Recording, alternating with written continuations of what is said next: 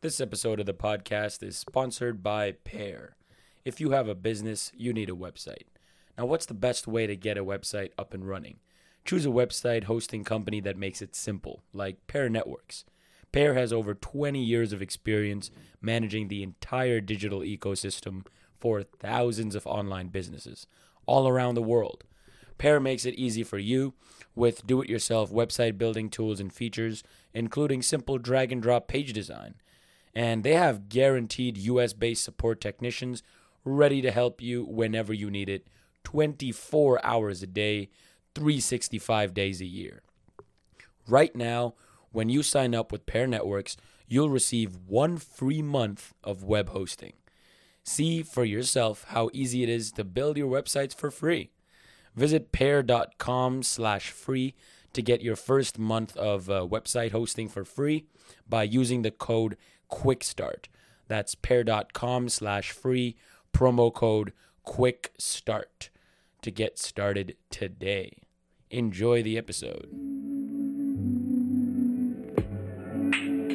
It's the language of the universe. But I don't understand it.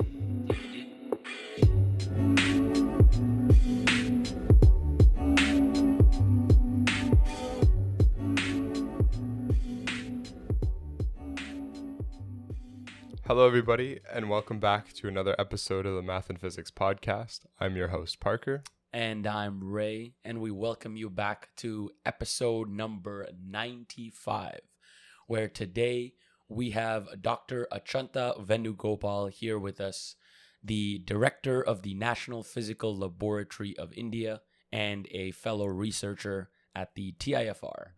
So, Dr. Achanta, maybe you want to say a few words of hello to our audience. Introduce yourself.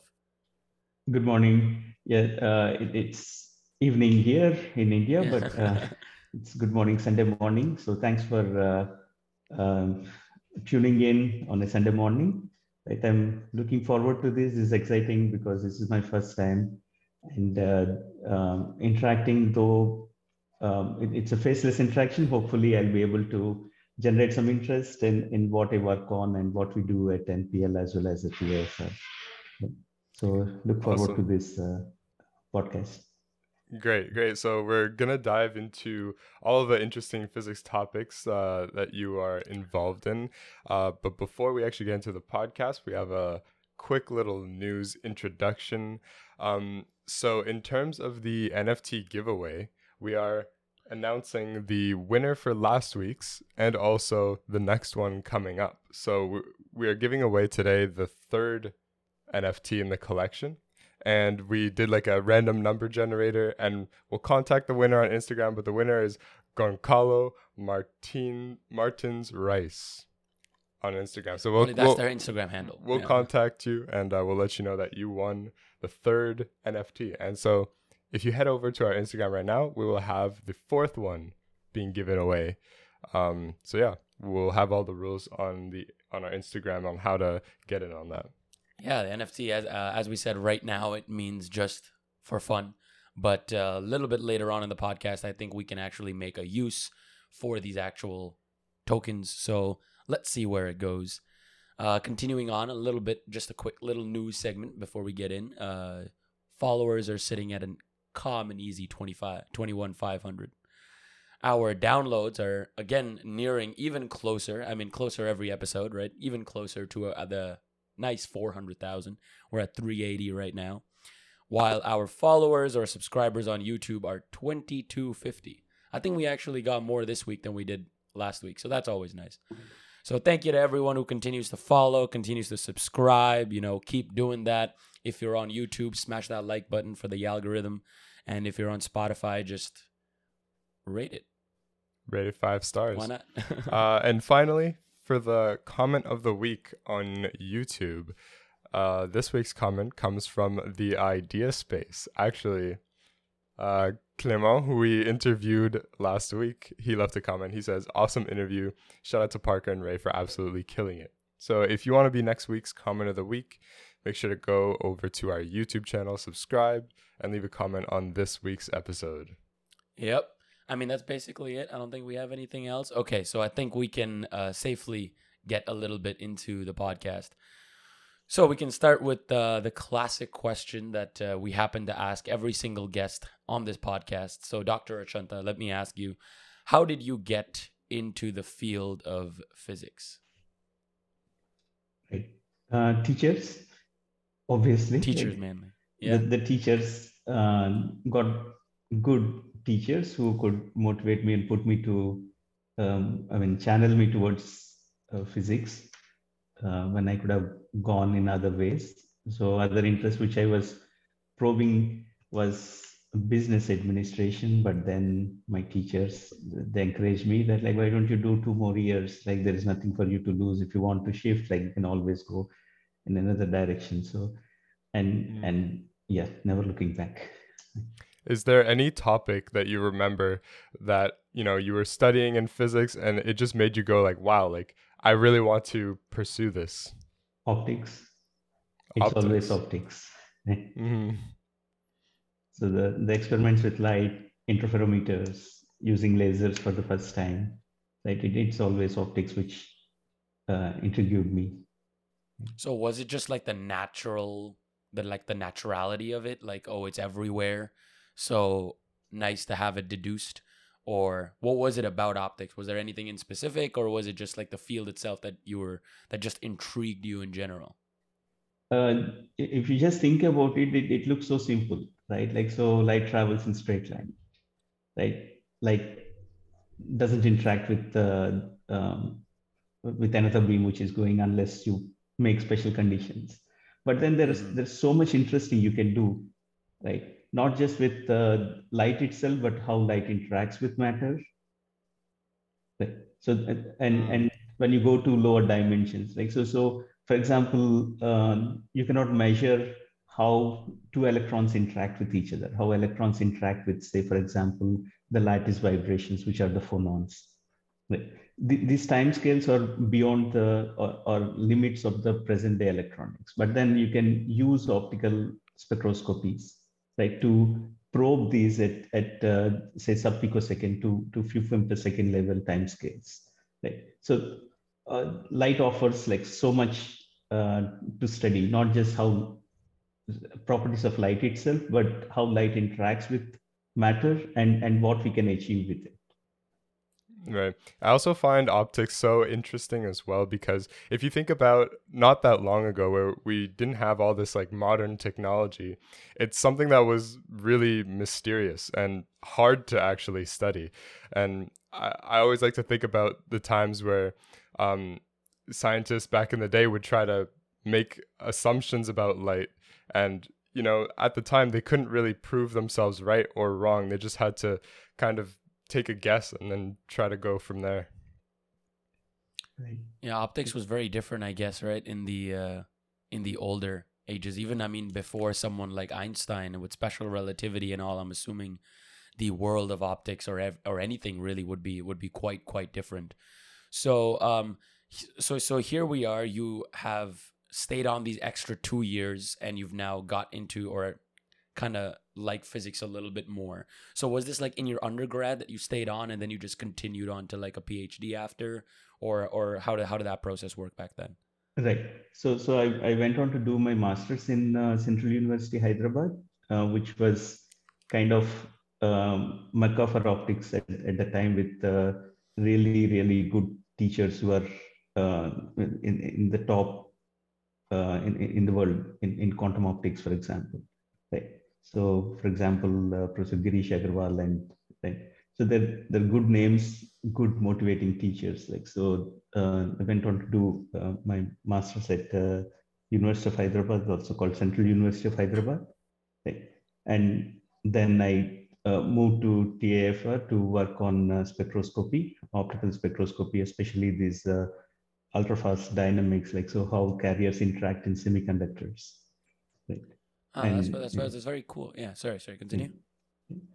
So yeah, that was the journey, right? Yes. That was a journey. So again, we see itself that optics has clearly evolved so much in like the last again, since special relativity, I'm just going to keep that as like a pivot point. Since then, I'm assuming like it has evolved quite a lot. And you've now researched at the TIFR, which to our listeners, the Tata Institute for Fundamental Research in Mumbai, India. And now you are also at the National Physical Laboratory in New Delhi. And you've also, I'm assuming, been working at these both spots for some amount of time, considerable amount of time, taking that you went to TIFR right after you graduated. Right. So I guess my question is, if optics changed so much from special relativity, how much did it change since when you've been in it? How have you advanced with the technology, or how has the technology advanced with you? Right. So now we more look at, the classical optics is still interesting, right? So what we're talking about the old times, like, the Lensmaker equations these are all fundamentals which we need to, if we want to develop a good instrument, optical instrument, of course, I need to have strong basics in my classical optics. Right. If I want to look at applications of optics where the photonics area has evolved, so it's completely application of these. The basics has come out considerably well, like the fiber optics, and we're also talking about single photon communication and all these things, right? So it has evolved quite a bit, moving from, say, sending millions of photons over fiber or free space communication to, we're talking about sending single photons, detecting single photons, or generating single photons, right? How to generate them and how they interact with matter, right? So it's considerable progress which has happened over the last, 70, 80 years at least, because it's also linked to semiconductor development. And now we're trying to look at, people talk about if we can replace electrons with photons. So, but we're still off, but we're inching closer, right? Is that the art of photonics? Is that the whole research of photonics? Like, can we make photons electrons? Yeah, I mean that's can we replace, for example, electronic circuits with photonic circuits, right? So the photons already replace electrons as far as communication is concerned, right? Can we go to computing as well, right? When we talk about information processing, we have communication and computing, both are there. In communication, the photons are already replaced electrons in almost all the places. Right now, coming to computing, right? Can we replace, like that? That's a long way off, because having photonic integrated chips, cost effective as well as high computing performing chips is something which is still a challenge. Wow, I mean, millions of photons in a fiber to one itself. I think I believe a couple decades ago, sending one photon or measuring one photon was considered impossible. Was it not? Right. Yeah, the detectors, again, if you look at them, like, so the detectors are known in semiconductors. For example, the good old avalanche photodiode, right? We know the avalanche breakdown process in semiconductors, right? So you just use the same technology to detect single photons. For example, you Sorry, bias could you your maybe yeah. briefly explain that process? Yeah, Yeah, I I'm have just no trying to idea. do it. Yeah. Yeah, go So for it. if you have a p-n junction, right, of semiconductor, a p-dope and an n-dope, and you form a junction, and if you use in a forward bias where p is connected to the positive of the battery and the n is to the negative, you have the forward bias and you have the diode characteristics, right? So, but you can also do the reverse bias where you change the polarities. Right. In that, if you keep on increasing your bias voltage, at some point, like, you see what is known as the breakdown. Right. So it's like you have so many the kinetic energy of the electrons which are there. Like, so you're pushing them so fast that, like, they go and knock off other electrons which are around. Right. So that causes an avalanche. Right. So it's the same process which is used for single photon detection. So, for example, your bias is just before the breakdown voltage, where this avalanche process starts, and then a photon falling on your diode, right, which is reverse biased, so that triggers the avalanche, right? So you can get one single photon is absorbed, like so you get a output pulse, right, which you can shape and detect. Hmm. So how do you know if it's exactly one photon that you're detecting and not just like two photons hitting it at a very similar time? Right. So the good old Hanbury-Braun-Twist experiment, which is known in astronomy as well. Like the idea is that like if you put a 50-50 beam splitter, so 50% of the light is getting reflected and 50% is getting transmitted. If you have a single photon, right? So if you have many photons, so half will go into one detector, which is in the reflection path, and the other half will be detected in the transmission path by the detectors. But if you have a single photon, it'll either go into the reflection or into the transmission, but not to both the detectors. So what we do is the standard technique is to measure the so-called second order correlation function, right?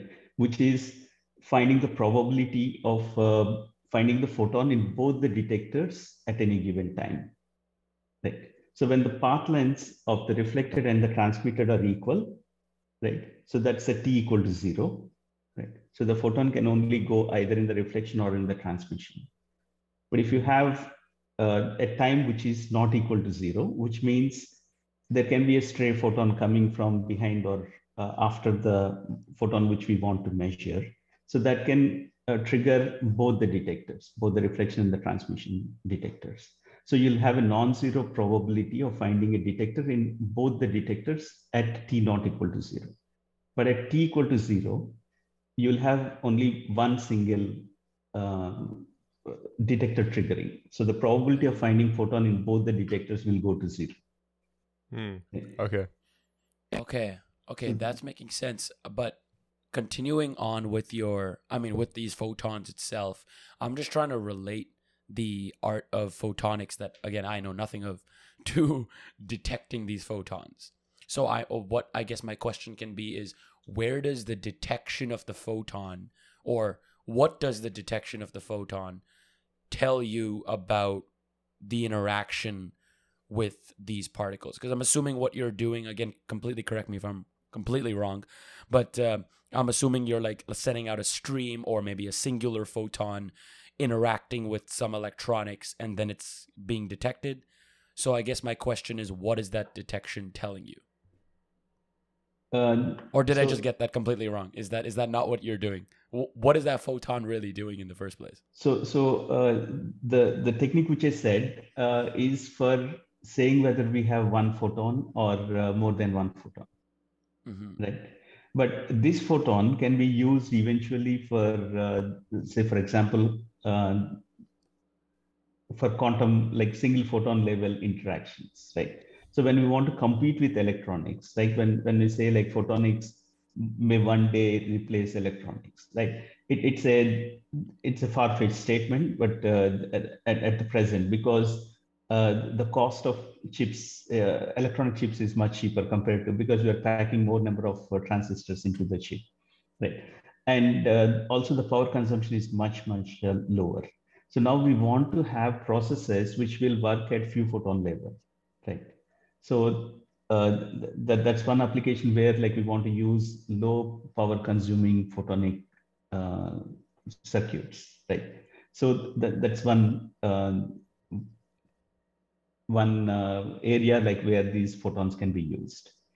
And of course, like for communication point of view, a single photon is always better than many photons, because if somebody steals that single photon, we know when I'm sending information to you, if somebody steals the photon which I have sent you, automatically we'll know that like, okay, somebody is stealing the data, right? So the security increases if we use the single photon communication. And so, are the complications in developing photonics, do those arise when considering the quantum effects that come into play? You're asking about how complex it is. Yeah, like the difficulty in developing photonics is in considering the quantum effects that kind of play with the system. Right.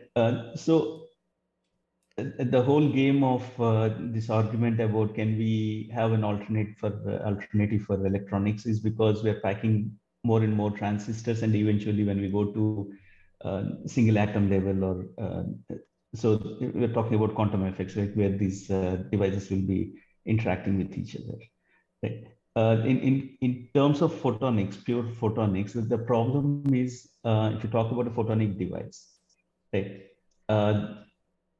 Why can't we see an atom with in a microscope, in an optical microscope? Mm-hmm. It's because it's below the diffraction limit, right? Like, so we see something when we get the reflected light, right? Or at the limit of the resolution, it's the distortion in the wavefront or distortion in the optical beam, which will tell us like, okay, there is something, some obstacle, some particle in the path of the optical beam, right? So the diffraction limit says that the particle size should be greater than or equal to lambda by 2. So if you're talking about blue light, like so 400 nanometers, so the particle sizes should be at least 200 nanometer or so.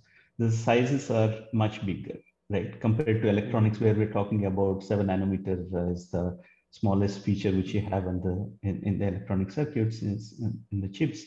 So here we are talking about fundamental limitations coming from the diffraction limit, right, which puts it at lambda by 2. These are much, much bigger compared to the electronic circuits which are possible. So how do we overcome this? So one area people are looking at is these metamaterials, right? So you can have, initially people are thinking about using what are known as the plasmons, which are surface waves. So when you have a metal, you have large number of free electrons on the surface, right? Under certain conditions, so you can excite a charge density wave. So you have more number of electrons at one place and less number of electrons at the other place. And this charge density wave propagates along the interface of a metal and a insulator, right? So the metal dielectric interface. So because this charge density wave, the plasmon mode is a surface mode, which means that close to the surface, within say 10 nanometer of the surface, you have this confinement of the field going on. So from optical domain, where you are talking about lambda by 2 features, now you are confining that electromagnetic field to the surfaces of the order of like tens of nanometers. Okay. So you are bringing down the field to much smaller dimensions, which are comparable to the electronics. Right? So these are challenges. So now how do I manipulate the photons? So we talk about these so-called metamaterials, which are designed materials with sub-wavelength featured structures, or like atoms forming a lattice. So here the entire material is made of some unit cells which are much smaller than the wavelength. These are sub-wavelength featured, so that one wavelength of light will not see the material as, or one layer as a one layer, right? Because it's not feeling the one wavelength which you see, right? It is not seeing the each layer separately. It just sees the overall structure as a unit, right? So you'll have what is known as an effective medium, right? As far as the light is concerned, the refractive index is not concerning to any one particular material, but it's a new material which you're designing. So going towards metamaterials, right? So this is, you can design as per your wish, right? So you want some particular functionality, you can design this metamaterial for that particular functionality. So yeah, going towards like, yes, I mean, these are the paths people are taking, so that like you beat the diffraction limit and also have, say, for example, I want to put a single nanoparticle inside them, right? A single nanoparticle is like an atom, right? Compared to an atom which is in vacuum, right? It doesn't interact with any other surroundings. So you have very precise energy levels for these atoms, right? Now you have a nanoparticle. So the nanoparticle is a solid state equivalent of an atom, right? You also have, because of the small nature, where the size of the particle is comparable to or smaller than the de Broglie wavelength. So the wave function of the electron inside this particle. So the electron energy levels are quantized. So you have discrete energy levels which are forming when you have a nanoparticle. Right? When you put this inside these metamaterials, you can have like an atom inside a cavity kind of structure.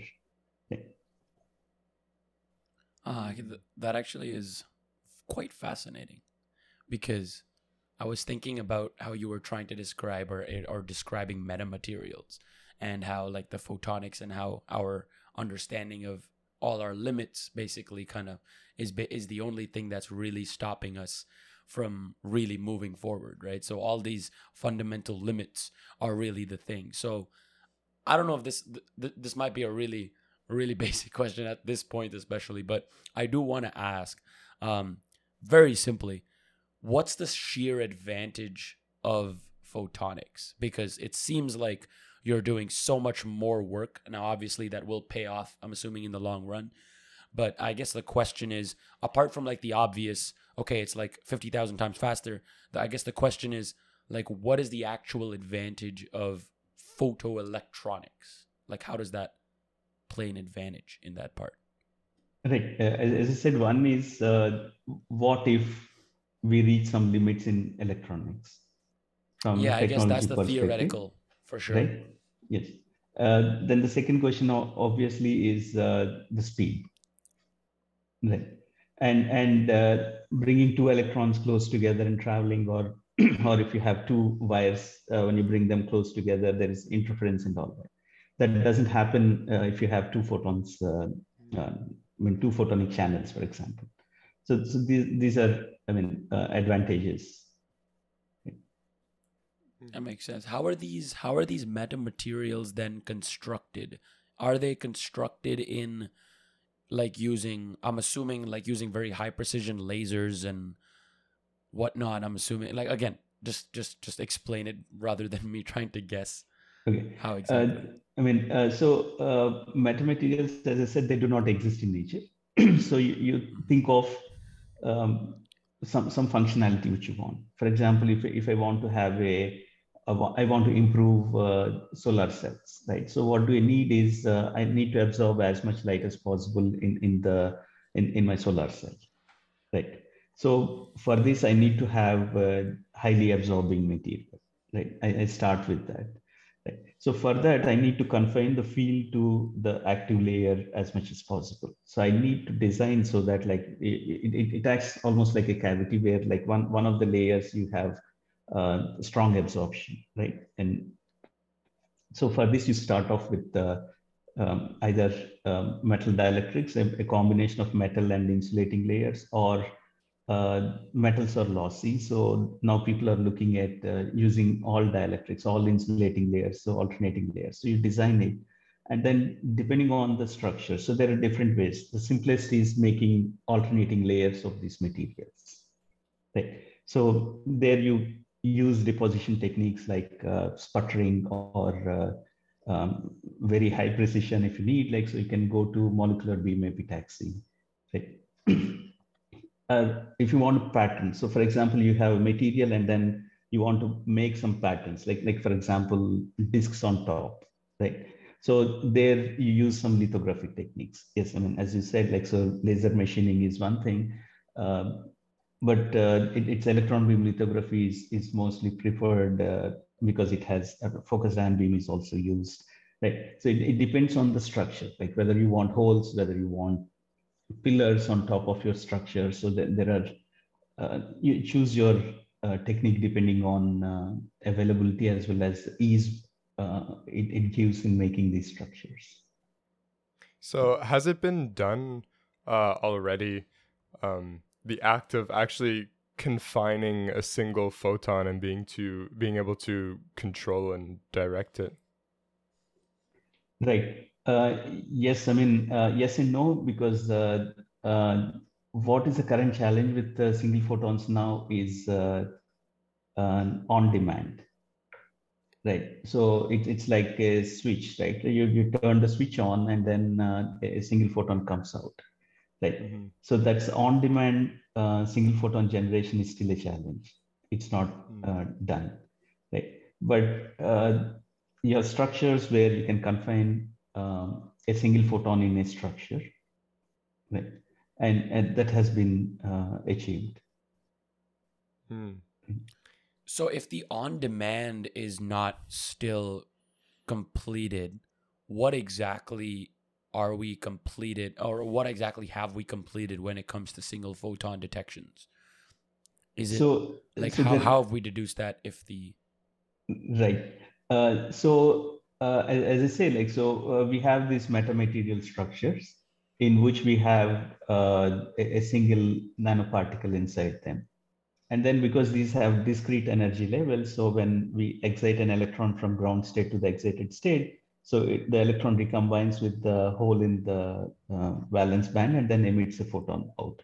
Because it's one photon absorbed will excite one electron up. So when re-emits, you get one photon out. That's the ideal scenario, right? So you do get these single photons out, and then we can characterize them, right? And the simplest way of doing is you take room light. It'll have billions of photons in what we're seeing, right? So you can put filters, right? Just some color insensitive filters, and then you can reduce the intensity to such a level that you can go down to a single photon. Right. So, but then it won't be that a photon is coming all the time. One photon is coming out of these filters all the time. Like, so for example, if you're measuring for say 100 seconds, you'll have one photon, right? So these are as I said, so these are not on demand. Whenever you want, you're getting it, but then you do have single photons. So why haven't we been able to do on demand? Because as you just explained it, just exciting this metamaterial doesn't sound hard to me. Like, is there something that I'm not understanding about the metamaterial? Like, why is it hard to excite this electron? Right. So again, it goes back to the light matter interaction. So how when you're exciting with optics, for example, you're shining a light, so the light is absorbed, so the light wavelength is such that the photon energy is above the band gap, so that an electron from the valence band is excited to the conduction band, right? But how can we make sure that only one photon, because there are many electrons in the semiconductor system, right? So how do we make sure that only single photon is getting absorbed and precisely only one photon, and that also is triggering this electron hole recombination to re-emit the photon, right? These are all probabilistic, right? Like, so there is say 20% absorption, there is 30% absorption inside the semiconductor. By making this metamaterial structure, we are making the photonic density of states in such a way that like the probability of absorption of a single photon is increasing, or outcoupling of a single photon is increasing, right? But still, it's the total quantum efficiency, as we say, like, so of how this photon is getting absorbed, and what is the probability of that electron which is excited, it's not interacting with the phonons and getting into losing its energy without recombination, right? That's also possible. There are defects. There are other kinds of processes which will make sure that the electron not necessarily recombine with the hole and emit a photon. Right? Eventually, I guess, like, so we need to combine electronic and photonic ideas, where we have an electrical pulse which will do the trigger and then exits an electron, and then the electron hole recombination happens, and then the photon is emitted out. But if we're trying to combine electronics and photonics together, wouldn't the entire like system be limited by the I guess the capacities of the electronics, and so we wouldn't be really reaping the benefits of purely photonic systems? Right. That's where is the challenge is, like, so how do we for photonics we need the layers to be very thin, right? So can we have good conduction of electrons, like, so then would electrons nicely tunnel through or pass through these layers, or propagate within these layers, right? So you have doped semiconductors, for example, for the electronic structures, right? So you have semiconductors which are used, right? Now, if you're the limitation is choosing these thicknesses, choosing the materials suitable for both electronics as well as the photonics. Right? So when we talk about a metamaterial, very precise thicknesses or the dimensions are needed. So would that be suitable for the electronics? Right. That would be challenge. Is there any use currently, or not use, but what or have you been using? Is how I should have said it. This preliminary technology as of yet, because as you said, we still haven't been able to go through the computational aspect of it, right? Like it can't, or did I? Yeah. So you can't exact. So there's one part of the major part of the electronics that unfortunately we're still unable to do. But I guess my question is, have you been able to do the other parts well with photonics and have been in use pretty well, or what do you see the differences between that and electronics? Right. So one interesting part is that you set your target to reach the sky, right? Will not be able to jump so high to reach the sky, but then in the process, like, so we will be learning, we'll be generating know-how, knowledge, right, which will help us do other things, right? So that's the whole point of doing the blue sky research or the basic R&D. I guess that makes sense. How far are we from a photonic computer, let's say? So a computer run on photonics. Yeah, I recently read about a week or so ago. I think it's a Canadian company which actually integrated a full photonic integrated chip into the mainframe computer. Oh wow! Right. Oh wow! So I do not remember the details. Then we're inching closer. Yes. Oh wow! Okay, so that's actually very, very cool. So I guess, okay, so now that we actually have direct, like a literal computer to test this on, have there been, I'm assuming there's definitely been like tests like this versus supercomputers or whatnot. So I guess the question is, well, how much better is it? Because I guess, like, have you read up any? Because I don't want to ask you if you haven't like read up any more about. Not yet. Okay. It's not a fully. It's very new. It's very photonic new thing. So it's just one chip which is used in it, right? So, okay. But for a full optical or the photon based computer to come, an optical computer to come is a long way off. Long way off. Right. Okay. And the biggest challenge again for that is simply the construction of the materials and the scarcity of it. Is that it? Packing enough number of components to do the logic operations, and are we going to use the same? I mean, if you want to integrate with the current electronic computers, right? So we need to use a similar kind of architecture. But if it is a fully photonic computer, like, are we going to use the same architecture, same logic operations, or is it going to be different? Right.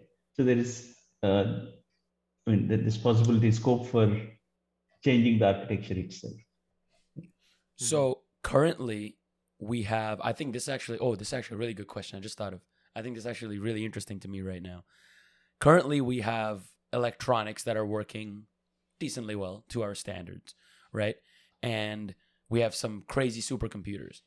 Our next goal in the process of processing and computational is quantum computers, right? So my question is, I mean, you are studying photonics, so I guess that's not a very good question to you, but do you think photonics would outweigh quantum computing?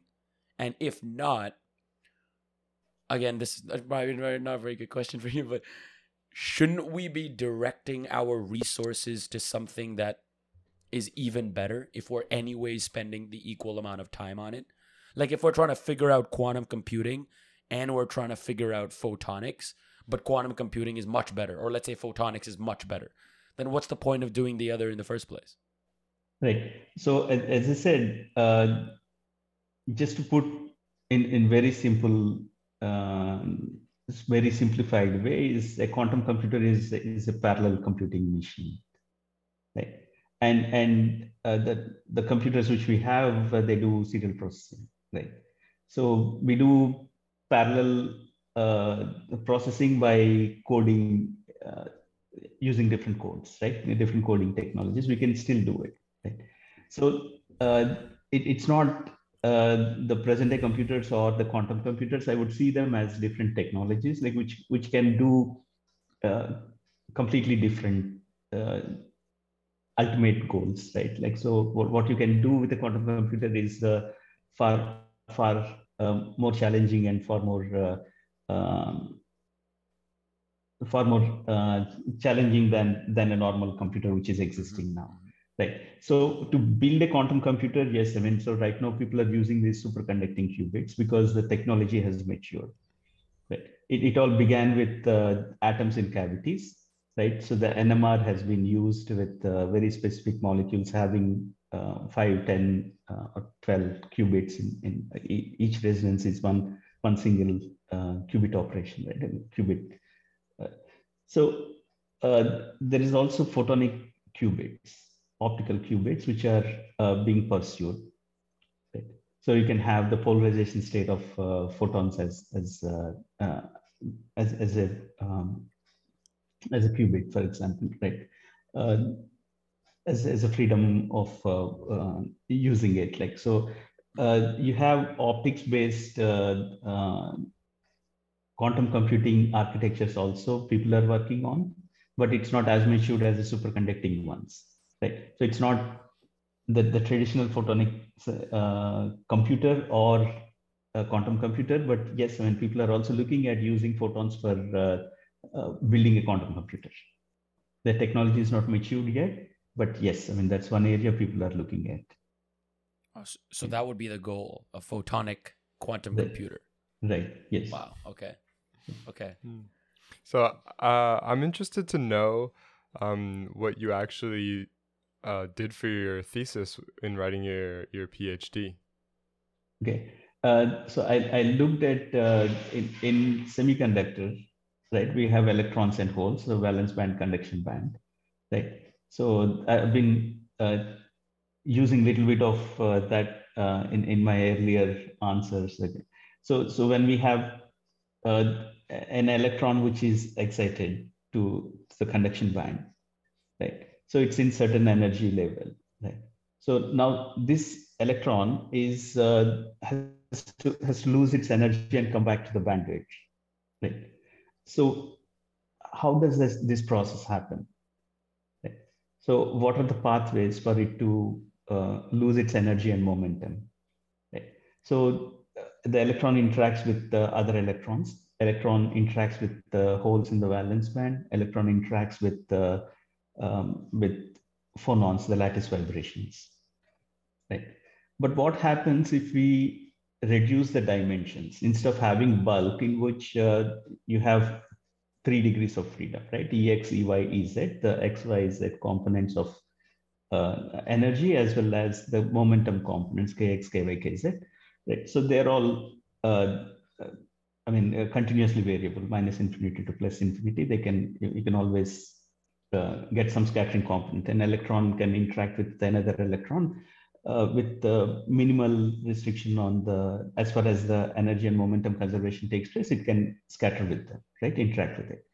But when you bring these electrons and holes to dimensions close to the Bohr radius, one wavelength of electron or the particle, right? So then you start seeing this like the potential well problem in quantum mechanics, right? So it's like we are making a potential well by having high band gap and low band gap material, and then another. So basically, a low band gap material is sandwiched between two high band gap materials, right? That forms a semiconductor based potential well, right? It's called a quantum well.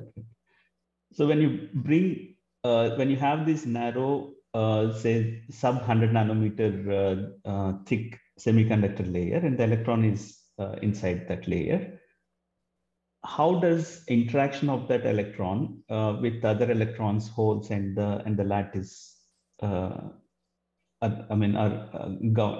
to, for example, when the electron is free to move in all three dimensions. Right? In a potential well, it can move in two dimensions. It's confined in one of the directions. Right? Or you can have a nanowire in which the electron can only move in freely in one direction, but in the other two directions, it's confined, quantum confined. Or particle in a box, a quantum dot or a nanoparticle. How these electron are right when you're bringing them to lower dimensions, what happens is the electrons and holes are no longer independent particles, but because these are confined to dimensions which are smaller than the de Broglie wavelength, so the electron and hole are spatially close together. Right? So they form a hydrogen atom like particle, which is charge neutral, and these are called the excitons. Right? So my thesis was about how these excitons are formed, how these excitons lose their energy and momentum, how they interact with other excitons, how they interact with other electrons and holes and lattice vibrations of phonons. Right? So that was. So what were some like key results that you found in studying this? Yeah, I mean, it's basically what we showed is there is a dimensional dependence for these things. So we showed by comparing quantum wells or potential wells of different well widths, and also with quantum wires, right? So how these exciton dynamics are changed, right? So we measured the lifetimes, we measured the interaction strengths, the scattering strengths, and then showed that yes, as the dimensions are changed, so your scattering strengths vary, right? That's what we showed in our work. Very interesting. And does this connect in any way to what you're doing now? So eventually, like, so what I do is use the semiconductors. I still use semiconductors to design these metamaterials. And that's where I mentioned that the holy grail for me is to couple the ideas of electronics and photonics now, right? Metamaterials, and see if we can design metamaterials where we can electrically or magnetically trigger them. So do excitons interact with photons in a special way? I mean, they do absorb. So that if the energy is right, like so, and the momentum, so it just energy momentum needs to be conserved, and you can excite, you can couple light or excite excitons. So just light, like a hydrogen atom. Yes. Okay. Very interesting. Oh, that is very interesting, actually. So the excitons basically can model. Oh, wow, that's actually pretty interesting because it can be absorbed by all these projects, by all these things. So I was just thinking because there was a abundant use of semiconductors in all of these experiments, and officially, I don't think we've ever really gone into a conversation about them, because I don't think either of us really know too much about them in the first place to really go into a conversation about them. So, I mean, obviously, we're talking now in specific to you, and we've already kind of discussed how it can, help and what exactly it does in these experiments. So, when you set these conductors up, like, is there a, like, what's the pro? Because I'm actually very interested in, like, practical physics, experimental physics. So, I'm just, like, thinking fundamentally, if I were to set something like this up, would I just be taking these conductors and putting them together, physically putting them together with like research technicians? Like, what's the process of you actually conducting one of these experiments, like with these semiconductors? Like, what is the use of these semiconductors in these experiments, and like how do you actually manipulate them? Right. So what we do in the lab, so we take these structures, semiconductor structures, and we have some fancy lasers which generate, say, 25 femtosecond pulses, right? So the pulse width is about 25 femtosecond. So we shine light the laser light on the sample and then do spectroscopies, which vary from the simple measure, like so measure the photoluminescence, right? So the light is exciting electron up in the conduction band so that forms a exciton over a short time scale into an exciton by binding with the hole nearby, and then how it interacts with other excitons, and then depending on that, like it loses its. So initially there is a polarization of the incident light. So all the excitons or all the electrons are aligned with respect to the polarization of the incident light. So the electric field orientation, so it's the electron spins are all oriented. Now, over time, like so these electrons are interacting with other electrons and then they lose their coherence, or they become randomly oriented, right? So this is the coherence time, right? So for any quantum application, right? So you need, for example, any measurement which we do is a probabilistic measurement in quantum computing, for example, right? So that means like we're making many measurements and measuring the probability of finding in some particular state of the electron, right? So now, for this to happen, for these many measurements to happen, the coherence time has to be very long, right? So we look at processes or materials which have long coherence times, how we can look at the coherences and what materials have higher coherence and things like that. So we study different materials and look at their lifetimes. And these are all naturally occurring materials. Yes, most of them right? are. Yes. Yeah. Okay. So, So you actually, basically these are not okay. I should be careful. Like so not all. So most of these semiconductors nowadays, which we work on, the silicon, germanium, these are the group 4 elements are naturally existing. But now the semiconductors are mostly by mixing group 3 and group 5 from the periodic table. Right? We have gallium arsenide, indium gallium arsenide, aluminum gallium arsenide, or you can make aluminum gallium arsenide, antimonide, right? Or you can mix a group 2 and group 6 elements, right? Like cadmium selenide, cadmium sulfide selenide. Okay. So these are all, these do not exist in nature, but by mixing these compound semiconductors are made. So that's how we can control the band gaps and get alternating layers. that's interesting. I was just wondering, is there any use for superconductors in your field? As detectors. So now I moved to National Physical Laboratory. So here in TIFR, I was more looking at how to have these single semiconductor nanoparticles, the quantum dots inside these metamaterials and get directional single photon emitters. So that's what I'm working on, and we have some progress on that. Right. So here at NPL, like so, what I'm looking at is single photon detection. So one is, of course, the avalanche photodiodes. The other one is the superconducting nanowire-based single photon detectors. Right. So that's something which we are looking at, and yes, I mean the superconducting. For me, the superconducting superconductors are useful as detectors for single photon. Mm-hmm. So how do those work? So you have these thin wires of superconducting nanowires. For example, the widths are of the order of like say hundreds of nanometers.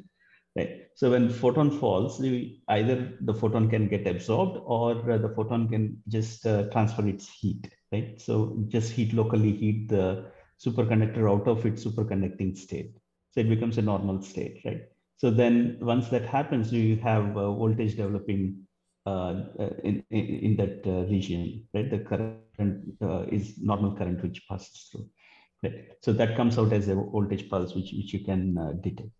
Right? Mm. So compared to avalanche photodiodes, where these they work only in certain wavelength ranges, so the superconducting nanowires that they work over a very broad band from say near infrared to you can detect like complete spectrum of Oh, wow. electromagnetic radiation. So a lot more universal in that sense. Right.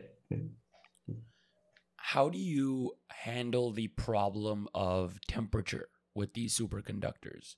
Because when a photon or streams of photons and like reaches a temperature differential, it refracts.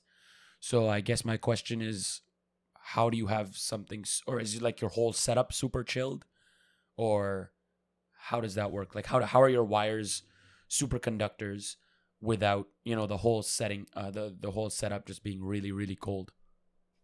Right. We use a commercial cryostats now, right? So these are liquid helium based ones, right? You can go down to right easily to just with pumping, you can go down to 1 to 2 Kelvin temperatures. Right. So these samples are pretty small, so it's easy. Not too much of liquid helium is needed over days. You can run it for tens of liters of liquid helium. Right. So Okay, so it because doesn't really affect the yeah, the process or bath, experimenting. right, The whole thing is just changed. right, right. Oh, So okay. Okay, that makes sense. And in your experience at the NPL, how did that change happen? Because TIFR, again, for listeners not from India, is in Mumbai, and NPL is currently in New Delhi, right? So right. are you still a researcher at TIFR, or did you officially move to the NPL? Yeah, I'm on deputation, so my lab is working. So TFR is kind enough to let me Oh, retain my okay, lab there. So my that's students and nice. postdocs, they're working in TFR. So the lab is still functional. And in NPL, I'm as got the offer as the director here. Like so, it's a National Metrology Institute. So I'm also learning about the metrology. Right? So That's a little uh, interesting. Yeah. You were talking about your experience and also teaching now. So was that always a goal for you, or were you just like, "Oh, I guess now I'm at this national lab, I guess I should start teaching." Or how did that come up? teaching is always there. Finding time now is a bit challenging, but I will be starting my teaching next week for this semester. Right. So Because yeah, sorry. teaching is always interesting because it doesn't matter how much we know, how much we read, but when we're presenting it to students, like so, there are always questions which pop out, right? And then Hmm. you try to answer them, and you say it gives a different perspective to the whole of my understanding, right? So Mm-hmm. okay, I can also explain this way. Oh, okay, this is different It outlook, does. right? Hmm. Mm-hmm. So I see over here that there are like nearly 5 to 6, the 7 publications that you have every year that you've been releasing, and now I'm hearing you're also teaching. So I mean, apart from the fact that teaching is probably, as you very well said, definitely takes up a lot of your time, how do you get out 5 publications in a year? Like, isn't one publication like a lot of work? Again, not really knowing anything about publications, if you could care to explain, but what's the process of getting so many out in a year? uh, I mean, I should thank my students, right? They're the ones who do most Yeah, of the that's dirty nice. work now, and my collaborators. Right. One thing I learned is yes, having good collaborations is important. And once we collaborate for the sake of science, I shouldn't be worried about where my name is in the publication, whether it's a beginning or end or in between. Like as long as I don't care about it, right, I can always maintain good relation and healthy atmosphere in the collaboration. Right. So that's what I should thank my students and collaborators for that. Yeah. Mm-hmm. So which courses are you going to be teaching in this semester? So right now I'll be teaching on metamaterials, so mostly about nanophotonics. So I'll be teaching both. I mean, in my course, from whatever I learned in the university, my teachers, as I said, they always stressed on the importance of both theory and experiment. Uh, some students always complain that like I make them do a lot in my course, but I hope like once they uh, go to start their own research, they'll realize, like I did, my own experience, right? That my teachers made me a lot of numerics and a lot of computational work as part of projects or the exams and all that. Like so, I make them do the whole lot. So I cover a bit of theory, the numerical techniques, and as well as experimental techniques to students. Hmm. I mean, are you in the labs with a lot of these students as well? Because you mentioned that Yeah. these would be undergraduate students, right? Right. So the Yeah. So these, yeah. yeah, right. So because of this COVID time, so I tried to do it online while teaching the basic optics course, for example. I tried to set up these experiments of diffraction or interference and then show them in the lab, right, by using some cameras and right. So that's it was appreciated rather than just writing down. I Hmm. don't use any PowerPoint, so I still do it, work out all the math in the class. But when I combine the two of showing the lab actual experiments, so people, I mean, the students really appreciate it, and they say that that makes them understand or much better. Hmm. Wow. So when you're showing or conducting the lab for your students, are you allowed to have someone in the lab with you, like helping you set up, or do you have to do it on your own? So it depends. If the basic experiments, like I do it myself. So there's sometimes they're already, for example, each student will build his or her own experimental setup. Right. If I have to show their setup, like of course I take their help and say that like, okay, it's built by the student and he's or she is here, and I'll also make them to explain a little bit by themselves. Hmm. Okay, so it's a lot of use for there too. I mean, for them too, and your graduate students and like your helpers, let me call it your dirty workers. Where are they from? Are they? You also mentioned that NPL supports a graduate program. So are they now from NPL, or are they from your original lab, or what's the deal with that right now? So my students in Mumbai are in Mumbai. Yeah. And in NPL, I have new students who are uh, Delhi or nearby, like the NPL students are in Delhi. So the people that are involved with the lab, the dirty workers, are they how much credit do they get for They get all something? the credit, as I said Oh, clearly. they Like so, do. they do all the work, right? Like so. I mean, I as a PI, it's my responsibility to make sure that they're trained and they can do things by themselves, right? Hmm. And after that, it's their setup. It's their system. They have to own their work, right? It's their But thesis at the end. on the paper itself, like your Right, contributors and whatnot, your contributors would be listed.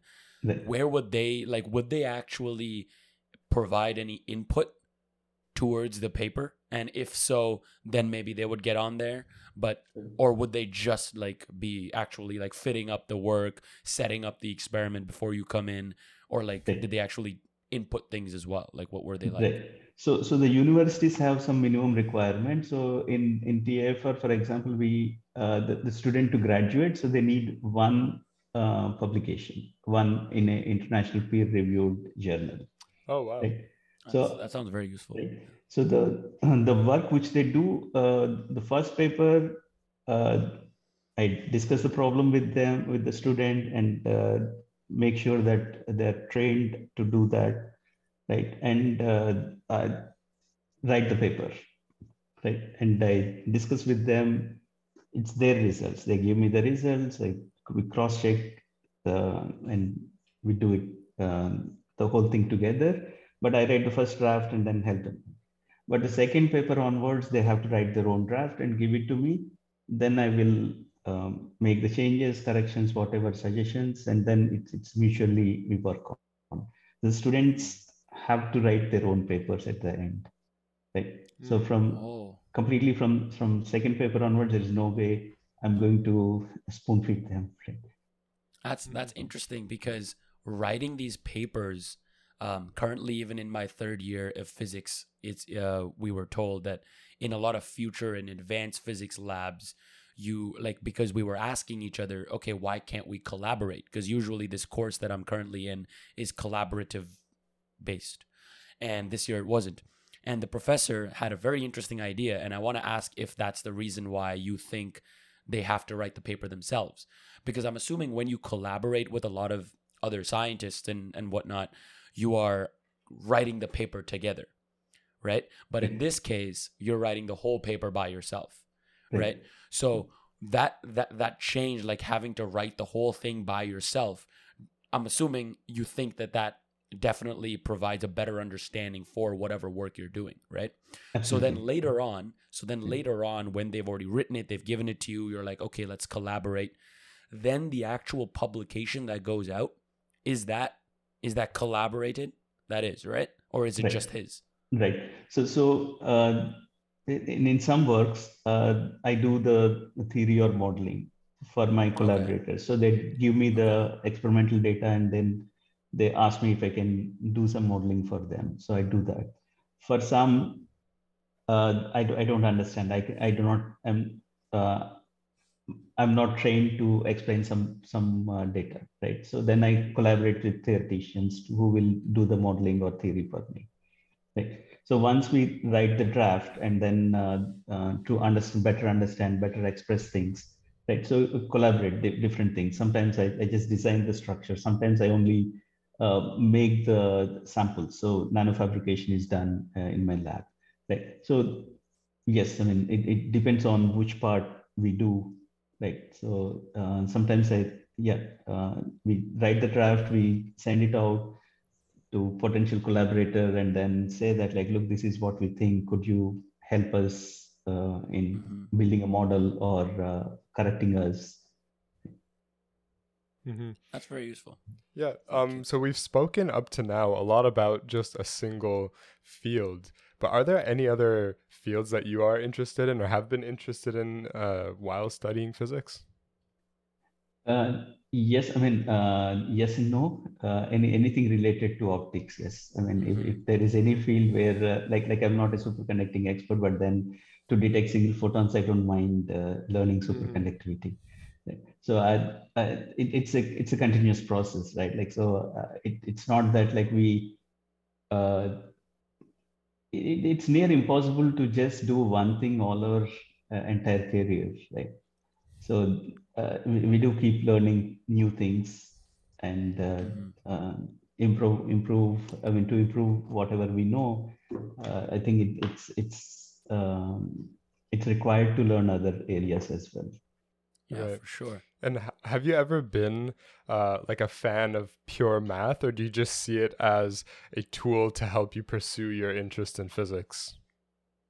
So as I said, like, so in my masters, there is considerable stress put on the theoretical part, right? And when I joined for my PhD in TAFR, so it's my thesis supervisor. He's a theoretician turned experimentalist. So he also stressed that we have to do both. To be a good experimentalist, you need to be a theoretician as well, right? At least it's a small, big, doesn't matter, but you need to do. So I've been always told this. So when I worked in Japan, so I could design the device and develop the device parameters, for example, like, so how work out the math for these device parameters for that particular device, right? And then Mm-hmm. characterize and show the device functionality. Mm. So it helps in giving the complete package, but one can never be fully sufficient, and we need to learn from our collaborators. All right. So are you now passing down this wisdom to your students to be both They all rigorous in the theory and the experimental side? they all have to. Mm-hmm. Mm-hmm.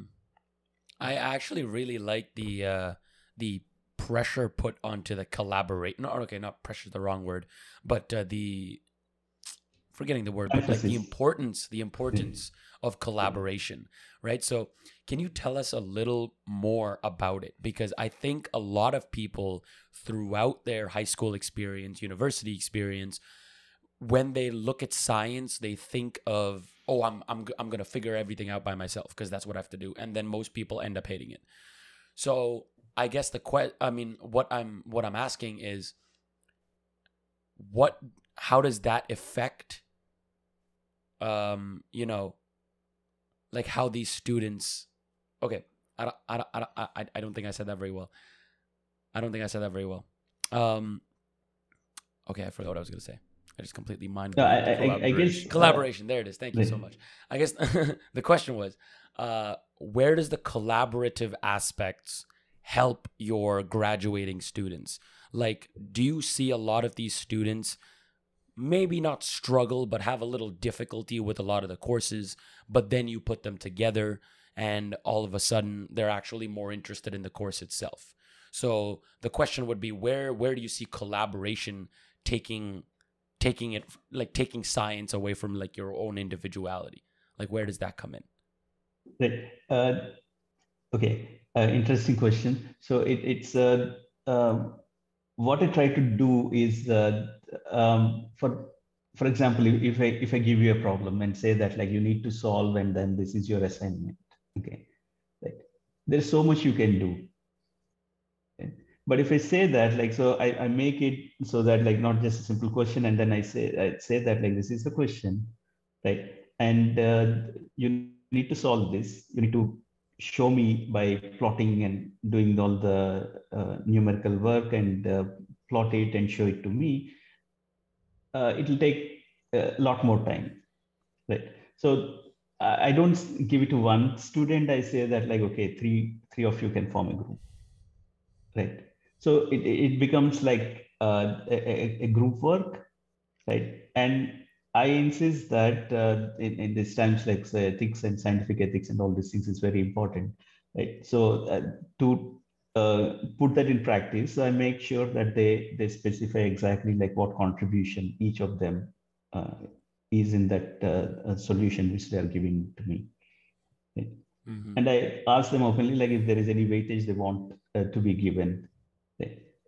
Somebody did more work, somebody did lesser work. Okay, it's possible, but if they want to give some weightage, so I ask them directly and then they take. So this is kind of like for students in the class, like, so this will help in two ways. One is to make them interact with others, to learn. I mean, the learning can be a lot more faster, and it need not be done. Every bit need not be done by each one of them. Right? It tells that like so by collaborating, we can learn a lot more, do a lot more. Mm-hmm. Mm-hmm. And your collaborators, do you work with them like physically? I mean, I guess COVID times, just forget COVID. I mean, before COVID, every question is pre-COVID. So pre-COVID, when you were, collaborating with other scientists and whatnot, were they from all over the world? Were they from all over India? Or were you physically working with them on the project? Both ways. So the international collaborators, we share the data over email, and then we discuss over one of these chats, and then try to do it. And there are also Indian collaborators. They come and visit me, or I go visit them. We spend a couple of weeks, depending on the problem. Like, okay, so both in formulating the problem as well as solving, I mean, building some model or something like that. Like, yes, I mean, both are possible. Physical proximity is not a necessity for the collaborations. Okay, that's useful. So when it's not a necessity and when you are not physically in contact, how does is the process even like how different is it? Because I would think working with someone, I can be like, oh, now it's this, now it's this. I can tell them what's happening at every point of the experiment. We can literally quote unquote collaborate on the experiment. But in the situation where that's not the case, when the physical distance is a factor, how does that work? Is it like, oh, I have to do this now, I have to wait 12 hours for this guy to respond? Like is it things like that? Like, what are the common problems that you would see sometimes in these collaborative projects? See, with the student, the first thing happens that we discuss, we exchange the data, like when we are physically together. Right? Mm-hmm. So the data analysis and all these things are continuous interactions, which happens, discussions and all that. But with the collaborators, it's only when we need, right? Like, so we do not understand our data. We need some specific thing, like, so whether what we're doing is right or wrong. So then we set up a meeting with them and then first explain, show the data, everything. Okay.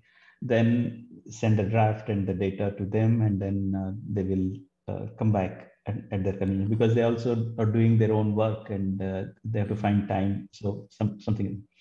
But there's some collaborators who are extremely prompt, right? So, for example, I send a question to one of my senior professors and collaborators, like, so uh, is in US time. So before going to bed, if I send the question, so next day morning when I wake up, the answer is already there. Mm. Right? Keeping up pace with uh, such people is challenge, right? So Yeah, they for sure. shouldn't lose interest or think that, like, I'm not interested, or I'm slow, Exactly. right? Because with five, 6 publications a year, that's what I still can't understand. I'm like, how is that even possible? Like, that's a lot of publications, that's a lot of different papers that you're writing. So I'm just like, how do you even find the time? I mean, clearly it's just all the combined effort with your collaborators and whatnot that even makes this possible. And Right. um, another question I could have is, what do the collaborators collaborate on multiple projects with you? Like, do you have a bunch of collaborators that you're really close with that you're like, okay, if I have any future project in this field, I know I'm going to ask them? Or is it like new every time? uh, I mean, so for example, there's some collaborations which are going on for I don't know, almost 15 years, Wow. right? Wow. That's a long Right. time. Mm-hmm. 15 years. So it's just a frequency match, right? Like, so there are always, Wow. like, I mean, yes, there are people whom we would like to, right? There are some people who do most of the work, and uh, you don't really feel at home, right? Mm-hmm. Right. So that won't move on forever, right? So it's one problem and switch off kind of thing, right? There's some uh, who your frequency matches with them, then it goes on, right? Mm-hmm. That's important, right? Maybe a final question about photonics, because I was wondering about the process from going to electronics to photonics. Now, again, it might be super elementary, but like, go back to when we originally thought of photonics, right? I'm assuming electronics is already there, right? Right. Electronics Yeah. is already a thing. So our question is, how do we make electronics better? Was the photon our first choice into Right. asking that question? Yeah, I guess so, because early times, how was the communication? It was just by lighting fires, right, at different Mm. stations. Right? So light is always there. So light is always there. So I guess photon was one of the Right. first ones. So Mm. I mean, working in this field, where do you think, or what do you think the next step is? I mean, we've already kind of discussed what you think the goal for the field is, but in terms of electronics, photonics, I guess one question could be, do you think that, like, photonics itself will evolve? Like, something new will come up, electronics, photonics, something else? Or Yeah. or do you think that photonics itself will, just become much more powerful and just supersede electronics? So uh, what I'm thinking, my own view is that, like, so near future will be a combination of electronics and photonics, Mm-hmm. right? Integrating the ideas from electronics and photonics into designing a new device, right? So it'll never be a pure photonics thing, in the sense that how do you trigger? How do you modulate? Right? You always need some external electric field or magnetic field, or one more optical beam. Right? So there's always a combination which will be there. It's not just completely all optical, everything photon, but there will be a combination because you can do a lot more if you can combine or applied external bias like electric field or magnetic field is combined. Okay, at least we have a future. We have a future to see. Very exciting future. Awesome. So yeah, we've talked about a lot of interesting topics today. It was awesome to have you on. Do you want to maybe talk about anything else? Anything in particular? Want to just lay it on our audience? Something about what you do or anything like that? So I'm learning metrology now, what metrology is all about, right? It's a completely different ball game, right? Wait, sorry, what is metrology? Sorry, I'm sorry. What is metrology is the science of measurement, science and art of measurement. Okay. Right. Okay. So each country has one national metrology institute. Right. So NIST in US or NPL UK or NPL India. So these are officially the country has decided them to be the metrology institutes. Okay. So if you want, like for example, we know about this kilogram, right? Like the prototype of a kilogram or a length bar, right? So these are all kept in these institutes. But in 2019, the countries, I mean, everybody accepted that we should have new definitions which are not based on prototypes, but we should have the fundamental, I mean, all the primary standards, for example, kg or meter or so these are all defined in terms of the fundamental constants, right? The Planck's constant and the Boltzmann constant and Avogadro number, right? So I mean, so people are right now, they're developing these new standards where primary standards to measure these different quantities. Right? So here in a lab, we measure, we remeasure, right? Typically in my lab, like, so we do at least 3 different times we repeat the same measurement.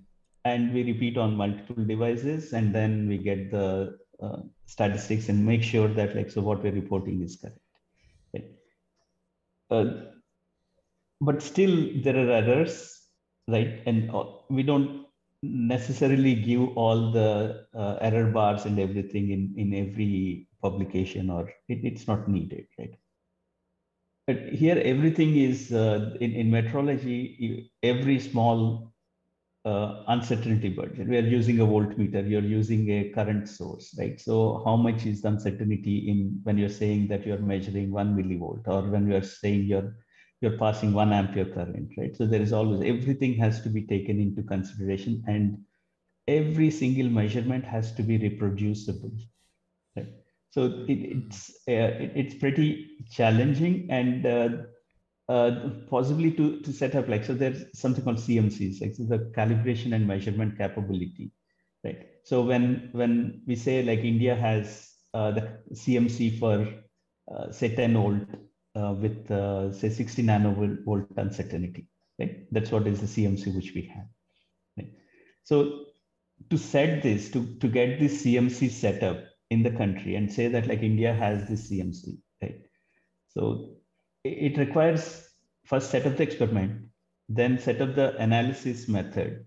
Then there will be, the world is divided into different zones. So the India comes under this Asia Pacific Metrology Program, right? So the APMP reviewers will come and check these things.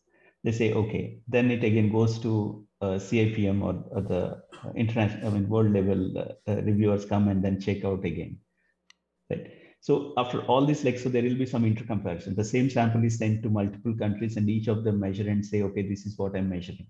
And finally, they disclose, okay, this is the original value. Okay. So then they plot the entire thing. It's called the intercomparison plot, right? Then we know, right? Okay, so India has 2.8 nanosecond uncertainty in the time which we have, like, so the, right?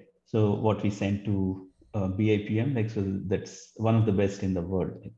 So these things are, it takes 2 to 5 years, right? Wow. But because it just like one single institute is doing all this metrology work, right? So the credit they get is lot less compared to what a scientist in any lab. I mean, as I say, like, so I can publish 7 papers in a year, but I can't set up one CMC in 1 year, right? It takes 2 to 5 years, right? Mm-hmm. So it's a lot more challenging and completely different ball game, and the kind of precisions, kind of hard work goes into setting up these CMCs and facilities is really mind-boggling. Mm-hmm. That actually reminds me of like before the quantum revolution, where scientists and physicists believed that everything was already discovered theoretically. The only thing that could be advanced is in metrology and just being able to measure things more precisely. And then, of course, we hit that barrier where it's like, wait, that's not all there is. But it's very cool to see that, it's still, even though we've discovered that, there are some things beyond the classical world, it's still very important to, be able to perform measurements and be more precise and accurate in the measurements that we do. Right. Yeah, no, it's definitely very useful having this whole idea of measuring more and more precise objects, or not objects, but measuring the same thing more and with more and more precision. Exactly. What is there a limit? There definitely is, like an atom's width, or I guess a quark's width. But is there a limit to the amount of precision we can get to? Like if we're trying to more accurately describe something, just like in electronics, when you want to put more and more transistors, there's a limit where quantum tunneling now occurs. So is there a limit? I'm assuming it would just be like the width of a atom or of a quark or something like that. I could be wrong. You can correct me, but is there a limit to precision? Right. I mean, people keep pushing the limits, right? Like, so if you want to talk about length, right? So what's uncertainty you can go to? So eventually it has to be an atom or right. Mm-hmm. So right now people go up to picometer precision, right? How do you push, right? If you are talking about optical coatings or something, right? You need flatness. You need to check the flatness. You need to check the roughness of these surfaces, right? So you need to go down to picometer thing. Right? That's only the requirement, right? But then if we have newer requirement which says that, like, no, we need better than picometer. Yes, of course we need to push it below and find ways. So it's always depending on the need and necessity, I guess.